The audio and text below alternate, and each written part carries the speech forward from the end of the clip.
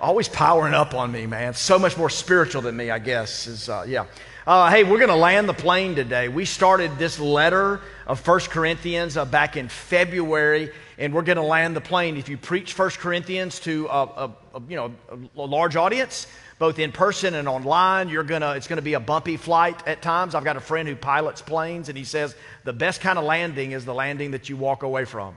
And I hope as a church that we're walking away from this even better. We've bumped around in this. It's had some turbulence, but it's been important to look at these passages, though difficult to look at the history, the culture, the context, consider the languages and all. And I love it. 1 Corinthians 16 is where we're going to finish up today. But chapter 1, he starts talking. He's calling us to be different when he says that God has chosen the foolish things of the world to confound the wise. God has chosen the strong or the weak things of the world to confound the weak. And in chapter 2, he says, no eye has seen, no ear has heard, no mind has conceived what God has prepared for those who love him. In chapter 3, he says, I, Paul, planted, Apollos watered, but it's God who causes the growth. In chapter 4, he says, we're just servants of Christ. If you get too full of yourself or start strutting your stuff, you're just a servant of Christ. We're managers, and he says in chapter 4 that managers should be found faithful. In chapter 5, the church really messes this up. Back then and in our day, listen to me, I know it sparked some controversy, but in chapter 5, he says, we have no business judging the outsiders. God is the judge. What we need to do is discern error and speak the truth in love wisely in confrontation with each other in the church house. We need to handle our business before we judge other people on their business. In chapter 6, speaking of business, he says, flee sexual immorality. Do you not know that your body is a temple of the Holy Spirit? You have been bought with a price. Therefore, glorify God in your body. The Christian view of the body and sexuality is the supreme highest view in all the land. In chapter 7, he says, affirming the value of singles and also holding up the sanctity of marriage. He says, whether you're single or whether you're married, whatever situation you're in, 3 times in that 7th chapter, he says, accept your assignment from the Lord. It may not be the assignment that you want. A lot of single people want to get married. I know some married people that want to be single. I'm just not going to tell you their business in church, because that's private counseling. But one is not better than the other. We all need to affirm, accept your assignment in the Lord. It may not be your assignment now. Your assignment may not be your assignment in a year, but accept that. In chapter 8, he says, knowledge builds up, but love puffs up. Some of the hardest people to be around are the people who know a lot, and they end up hurting people, and they miss the love. Don't miss the love. In chapter 9, I believe Daniel preached this one, but he took us back to the pre-Olympic games in the Greco-Roman world of Corinth at the time. These games that Paul writes to them and says, run in such a way that you run to win the prize. They compete for a prize, for a crown that's perishable, but this one is imperishable. In chapter 10, he says many great things. Among them, he says that all things are permissible, but not all things are beneficial. And then chapter 11, another great statement on the equality between women and men. He says that a woman is not independent of a man is not independent of a woman. A woman was created from man, but a man passes through a woman, but all things are from the Lord. In chapter 12, he says that we are one body. We are the body of Christ. I bet you know that. We just need you to connect and to begin acting like it. And we invite you into that journey as we start this fall. We're one body, but with many members. And we have different gifts with the same Spirit. We have different ministries with the same Lord. We have different activities with the same God. In chapter 13, we preached about love, and we're going to circle back to that in the weeks ahead. In chapter 14, I don't know what's in chapter 14. Dr. Jimmy Stewart preached it. Chapter 15, I don't know what's in chapter 15. Daniel Wagner preached it. And if you ever accuse me of being a really good leader, I'll remind you that there was that weekend that I got out of town and asked our student pastor to preach about money and giving. And that was last weekend, but we survived, and Chris did an exemplary job. And so we're going to today land the plane in 1 Corinthians 16. Susan and I were out with friends a couple of weeks back. Went to that new place, that Italian place in the Bellhaven Town Center. Y'all got to go. It's so good. And the couple we were with had already been there a few times, so they were the pros, and they kind of led us. Instead of doing like a traditional meal in a restaurant or the traditional way of everybody picking an entree and ordering it and jockeying for position and guarding it and eating their own meal, they would just bring out, we would decide what looked good, sounded good, and then bring it out just one by one. And I feel like that's what Paul is doing in the 16th chapter. He's just bringing some stuff out one by one. There's not one big theme like worship in chapter 14, or love in chapter 13, or the gifts of the Spirit in chapter 12, or the resurrection in chapter 15. There's just a bunch of things, a bunch of plates that he's bringing out. And that's what I want us to do today, is to bring out some of these plates that that Paul has for us in closing this chapter out. In chapter 16 of verses 1 through 4, Chris touched on this, so I won't go deep into it, but he brings out the plate of generosity. He says, I want to serve you up generosity. I love the language, and Chris did really good preaching at Chris Mixon, but he says this, he says that when you gather, you take a collection. And some of you know, well, that's church, and I grew up in a Baptist church where we weren't going to miss the offering. We were taking up the offering.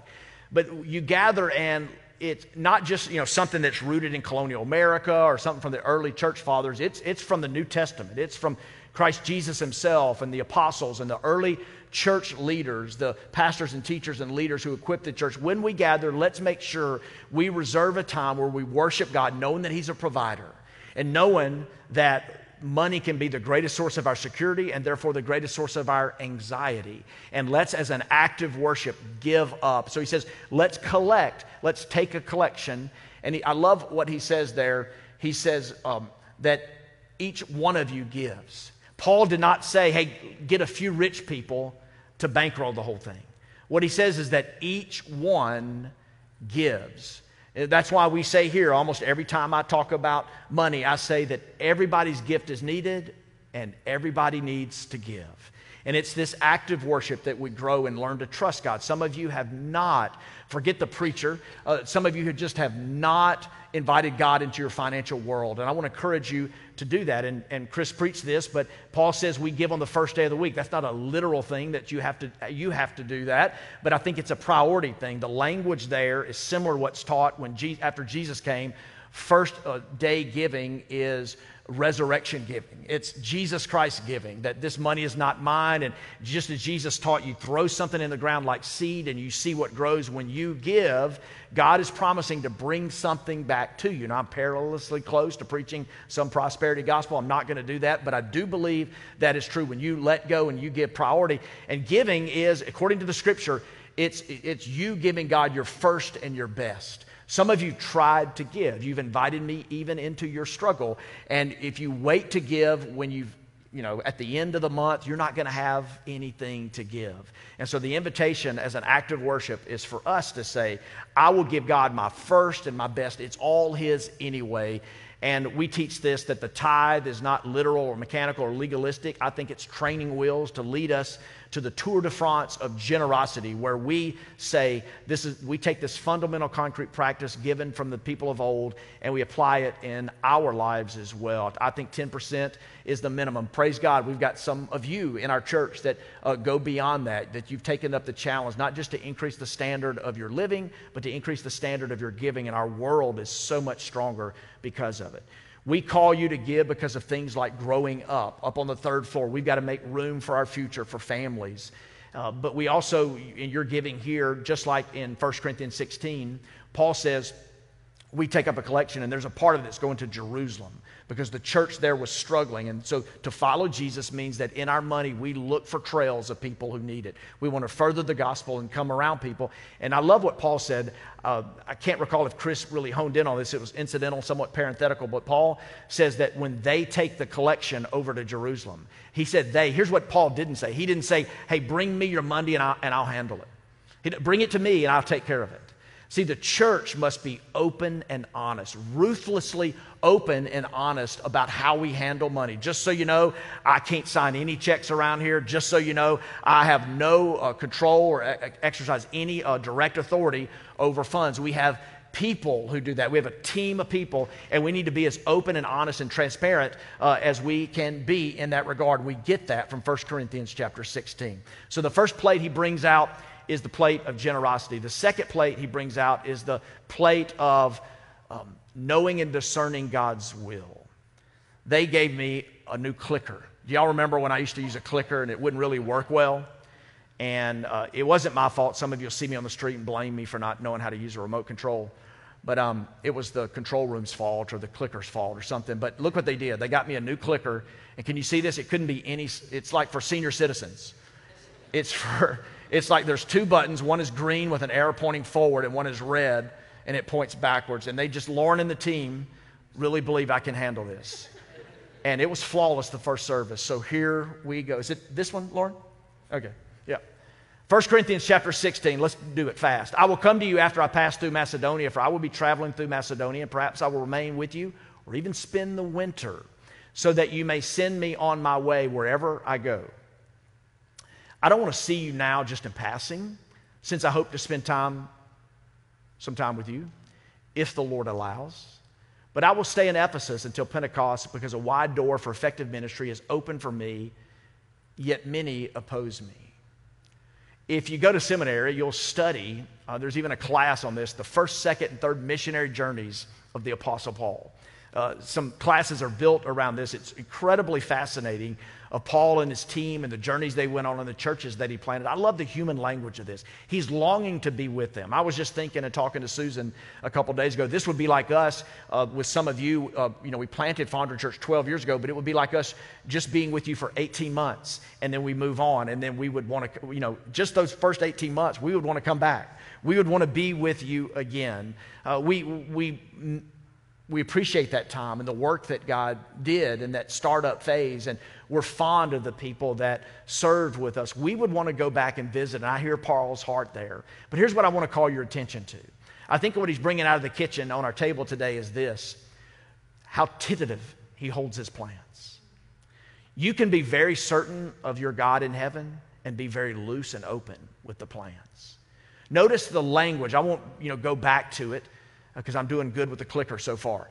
But here's what he says. He says, I hope, perhaps, maybe, wherever, if the Lord allows. Would you look at me today and would you listen to what I'm saying?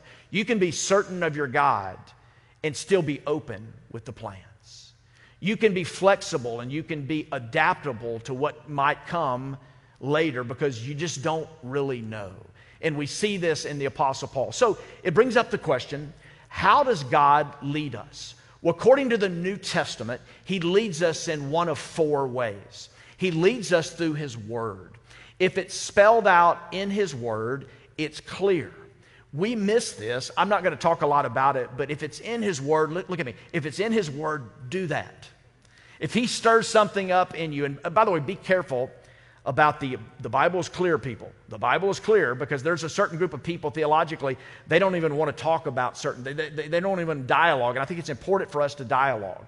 In parenting our kids, we don't want to just throw Bible verses at them. We want to talk to them. Those days are pretty much done.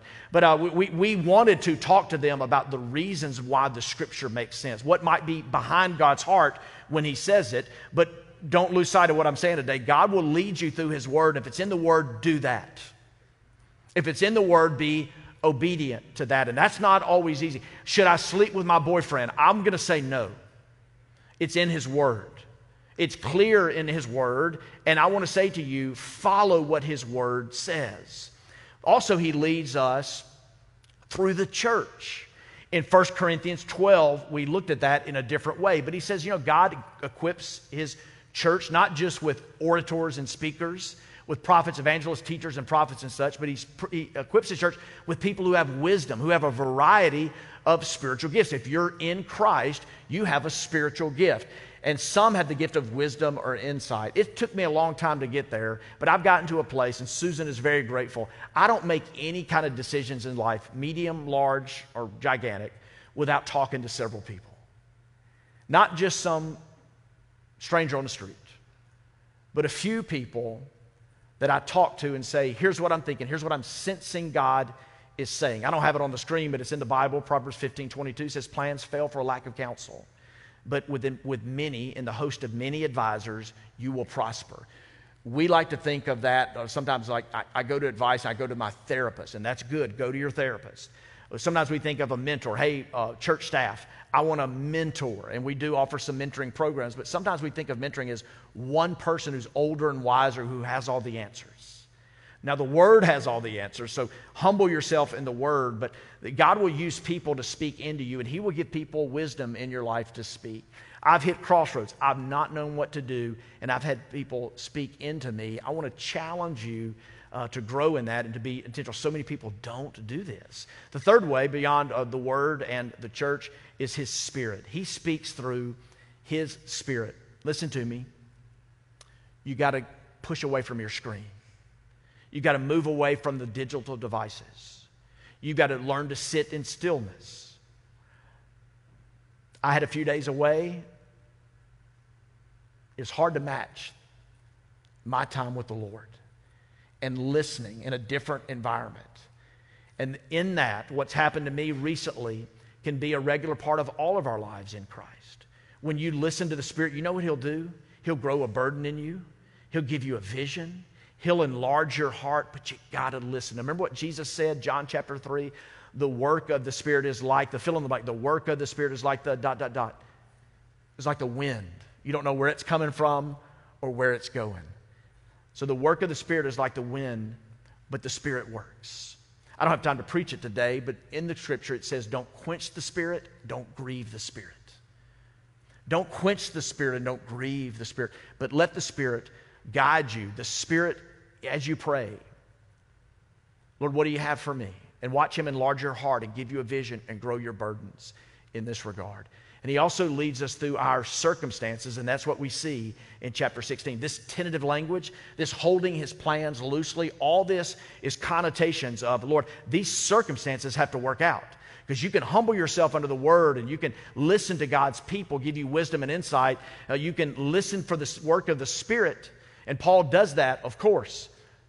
But there are circumstances that come into play. And I love, we put it up, and you see it there, but let me isolate this verse, because I'm so good with this remote control. Because a wide door, notice Paul says a wide door. This thing, man, it's like, come on. A wide door for effective ministry has opened for me, yet many oppose me. The image I got in my mind, because we're about to start football season, can I get an amen? And I just picture, that when the hole opens up and it's, man, you're running back. You're not on defense, it's your running back. And your running back's got room, and you're like, man. But then what does he say? Somebody's got pads on. Somebody's ready to tackle me. Somebody's ready to blindside me, hit me at an angle. He says, yet many oppose me. Here's what I want to say to you, because it's amazing how we can foster ignorance in this area. But we think that if we experience difficulty and opposition, that the door's closed. And that's not the right path. But can I tell you today, oftentimes when you experience difficulty and opposition, that is the right path. That is the open door. And so let's look at what else Paul brings out from the menu, because it's really good and it'll play into what we're talking about here. So he says this: be alert, stand firm in the faith, be courageous, and be strong. Let me ask you, are you alert today? Anybody asleep? Look around. Anybody sleeping in church? I once read that if you took everybody who fell asleep in church, and you lined them up side by side, I heard that they'd be far more comfortable in that position. Stay alert. Be on the lookout. In the Scripture, there's a metaphor called being a watchman. They didn't have the reconnaissance and the capabilities and technologies that we have today to guard cities and such. So they would have literal men who would watch a city on a wall. And the connotations here is just that in the Greek language. Hey, be on the lookout. I know there's a few versions of this. Maybe you've heard this, but there's 3 types of people in the world: those who make things happen, those who watch things happen, and those who say, hey, what happened? And I wonder, what type of person are you naturally? And if you're a hey, what happened person, you're probably not alert a lot of times. You're not sober-minded. You're not keenly aware of what might be happening around you. And you know the image. Some of you may have already guessed where I'm going with this, but Peter would say this in 1 Peter 5:8. He would say this about being alert: be alert and of sober mind. Your enemy, the devil, prowls around like a roaring lion seeking for someone to devour. This is the explanation. I am not a demon behind every bush person. I know some of us blame Satan and the demons for our own laziness, sloth, and sin. But you have 3 enemies. You have the world around you, 1 John 2:15-17. Do not love the world of the things that are in the world. The lust of the flesh, the pride of life, the boasting, all these things are passing away. But he who does the will of God abides forever. The world is your enemy. You are your enemy. Your own flesh is your enemy. Own that. I need to own that. But you have also an enemy, an unseen enemy. When I was in Africa last fall, we did a safari. We suffered like missionaries, many cold showers and a lot of hard stuff. And then we said, hey, let's go do a safari at a 4-star place.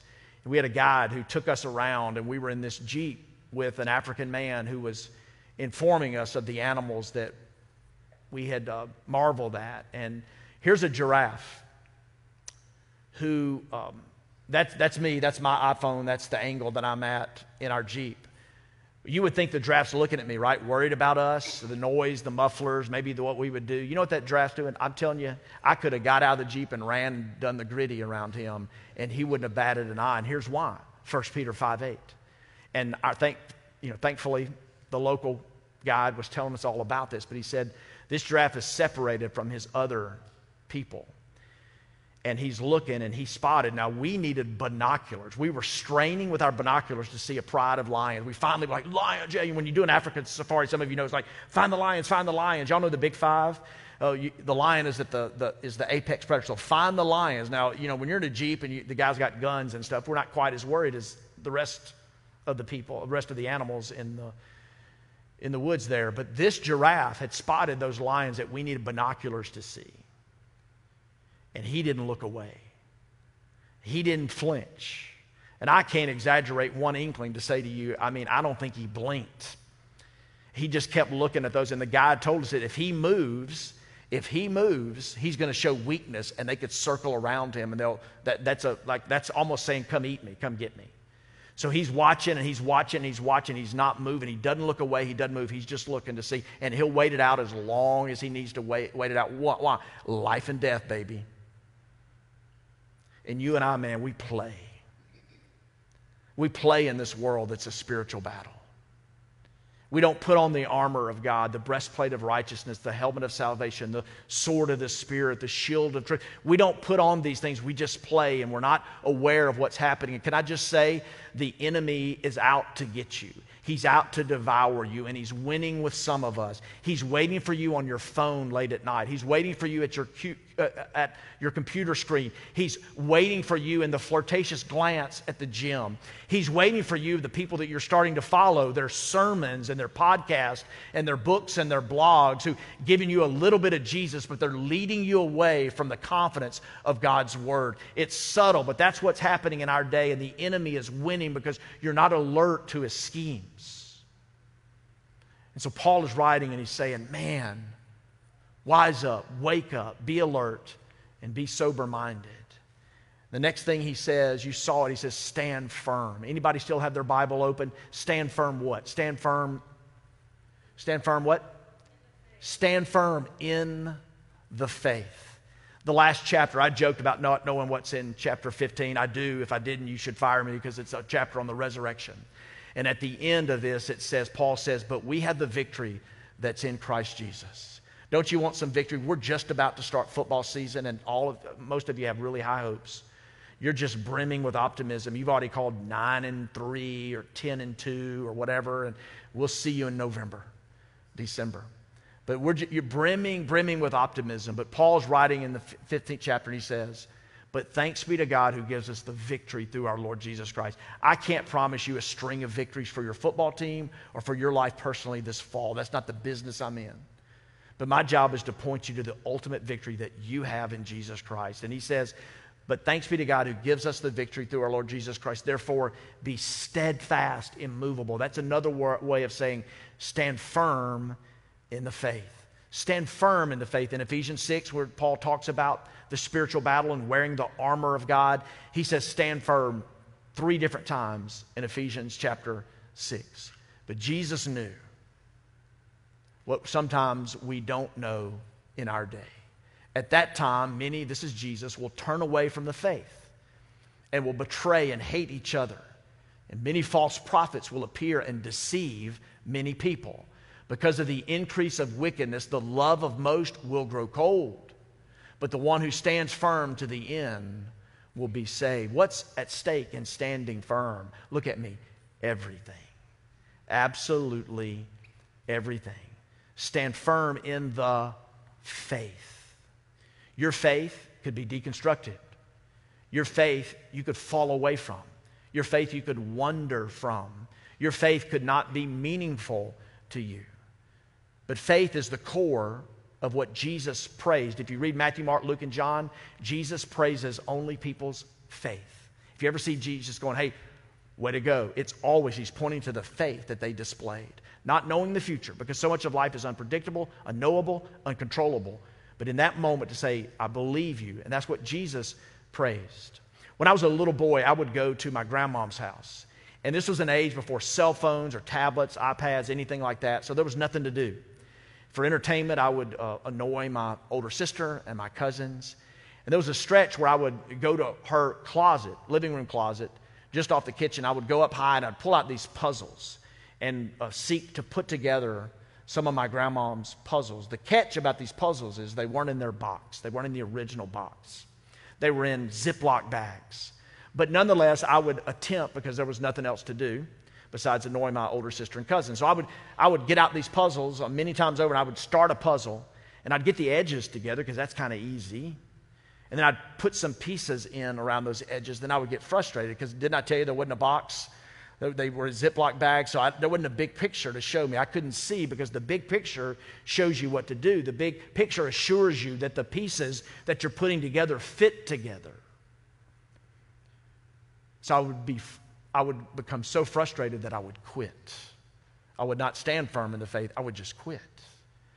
And I want to say to you that faith is putting the pieces of the puzzle together, trusting that his assurances will ultimately come true, even when it doesn't seem to interlock, even when the pieces of your life right now don't seem to be fitting together, that there is a master behind the scenes. And if you stand firm and have faith in him, he is working his good, even when it doesn't seem like it. So let me point you again to the big picture found in his word and on display in the person of Jesus Christ.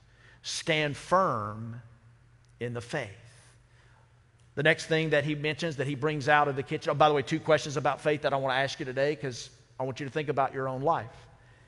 Am I following God in a way that requires faith? Do I do anything at all in my life that requires courage and confidence? A natural segue to the third thing, be courageous. I went to a conference several years ago. The keynote speaker walked out. He got on the stage and he said something along these lines, that if you don't have courage, your life will be marked by a lot of good ideas and deep regrets. If you don't have courage, your life will be marked by a lot of great ideas and deep regrets. Oh, I wish I should have. God prompted me back then. I could have done this in worship. I could have done this in church. I could have done this with the gifts He'd given me. I could have invested here. I could have done this in relationships. I could have been this type of partner. I could have been this type of parent. I could have been this type of person in our world that desperately longs for people to have courage and to be brave. And by the way, when it comes to courage, people who have courage go first. They go first. We call it leadership and write a bunch of books about it. But someone who has courage steps out in faith and says, God has got this, because there's an open door. Now, a bunch of others are going to be closed. There's going to be difficulty and opposition. But I want to step out and I want to be courageous. And I'll say to you, I don't want to be the type of person who studies about courageous people and tells you about other courageous people. I want someone to say, I appreciate that you had the courage too. Don't you want that as well? There's this line in Genesis. I isolated a phrase in Genesis 31:31. It's about Jacob. Y'all remember Jacob before he wrestled with God? And after that he walked with a limp. But this was that scene, a lot of dysfunction. Y'all know there's so much dysfunction in the Bible. And this was that scene with Jacob and Rachel and Leah and all this stuff. And this passage says, Jacob said this, I rushed away because I was afraid. He, in cowardice, ran. You, when you are not brave, you run. We run away from our responsibilities. We run away from dreams that God has given us. We run away when things get hard, and that's what happens. Remember, Paul would later tell Timothy after 1 Corinthians 16, he would go on to say, hey, Timothy, God has not given us a spirit of fear. You'll be afraid. There's plenty to be afraid of, but you don't have to be dominated by a spirit of fear, because God has given us a power and love and a sound mind. You don't have to run. And some of you are doing that very thing, and you're trying to find God in your current circumstance, but you've run from Him, and you've run from the calling that He has. And I want to tell you to turn back. Have the courage to turn back. Have the bravery to say, I was wrong. Start your confession to God, and then go to someone. If you don't have that someone, find someone. I bet you we could help you find someone. That ought to be our responsibility as a church, and go back to Him and let Him grow your courage. In closing, as Lauren and the team make their way up, I want to deliver this final dish out to you, this final plate. Be strong. Be strong. I did a quick glance, not for depth, but for breadth, just the word strength in the Bible, no Greek or Hebrew or anything like this, just a quick little look, and 3 passages, so many passages came up. I'll present 3 real quick as they get their instruments ready. Your strength will equal your days. Deuteronomy 33:25. Your strength will equal your days. God, give me the strength required for the work at hand, and let it match my days. Grover Cleveland was the only president who served 2 terms, not consecutive. He was the 22nd president and the 24th president. He was the president who oversaw the building, the putting in place of the Statue of Liberty in New York Harbor. He was the only president who got married in the White House. Incidentally, he married a 21-year-old, and she became like royalty.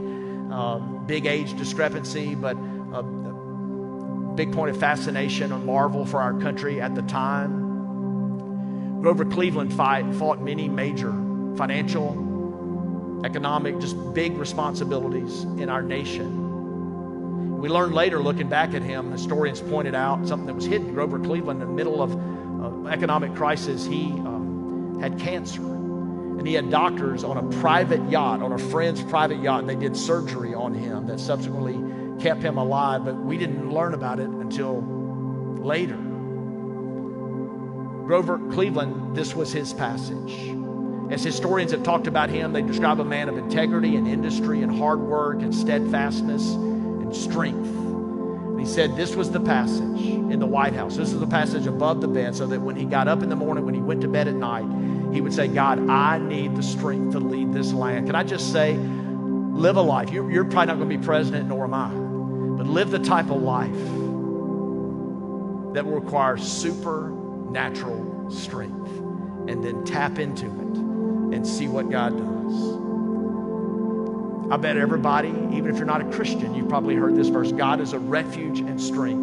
And you may say in 2023 in America, in an air-conditioned sanctuary with stained glass, God is my refuge and strength. But when this writer wrote it, the Assyrians were coming. War was unavoidable, and defeat appeared to be inevitable. The prophet Isaiah, read chapter 1 of Isaiah. The prophet Isaiah is prophesying. Hezekiah is the king, and there's a lot that look just insurmountable. And he's writing and saying, no matter how dark it is, because some of you, I know you got your defenses up. Like, preacher, don't preach this. God is our refuge. You don't know how weak I am. You don't know how hard it is. This was written, give God a chance, because this was written in the midst of incredible darkness. And one more.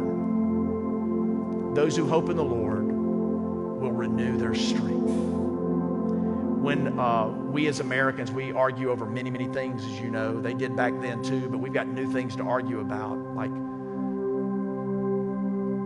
solar power and renewable energy sources. When we take a ton of coal out of the ground, or we go under and get a barrel of oil, we're going under a vast but finite world of resources. So every ton of oil, every ton of coal, every barrel of oil that we pull out, there's less in the world. A lot, very vast, but finite. But when you get power from a solar panel, an equal amount of power and wattage from a solar panel or a wind turbine, something along those lines, waterfall, the sun and the wind and the rivers, they're renewable. Politics, political battles are won and lost. Wars are at stake because to convert from one to the other is slow and painful. And people lose jobs. Y'all know all this, don't you? There's a huge debate about that. But you think of the sun, you think of the wind, and you think of the rivers, and you think about how inexhaustible they are. Can I just say to you, our God is bigger. And when you're hurting and you feel like, oh, I'm just so limited, my life is marked by scarcity and fatigue and weakness, and God is strength. It's inexhaustible, and He wants to renew your strength today. So would you stand with me and let me pray over you. Father, thanks for this morning. Minister to us as we close out our service. In Christ we pray. Amen. Church, the altar is open. We're here for you at the last hour. Not that I ever compare the 9:30 to the 11. But we had several people come forward for prayer. We would love that today if God so prompts you. The altar is open. Several in the first hour kneeled down as a way to seek the Lord, as a testimony to their need today. And we invite you. Let's just reserve these few moments to give back to Him as we all sing and as some of us come to be prayed for. Be obedient in these moments, and we'll get you out in just a few.